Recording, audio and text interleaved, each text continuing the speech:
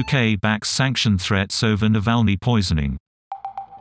Dominic Raab says evidence Russian opposition leader Alexei Navalny was poisoned is undeniable.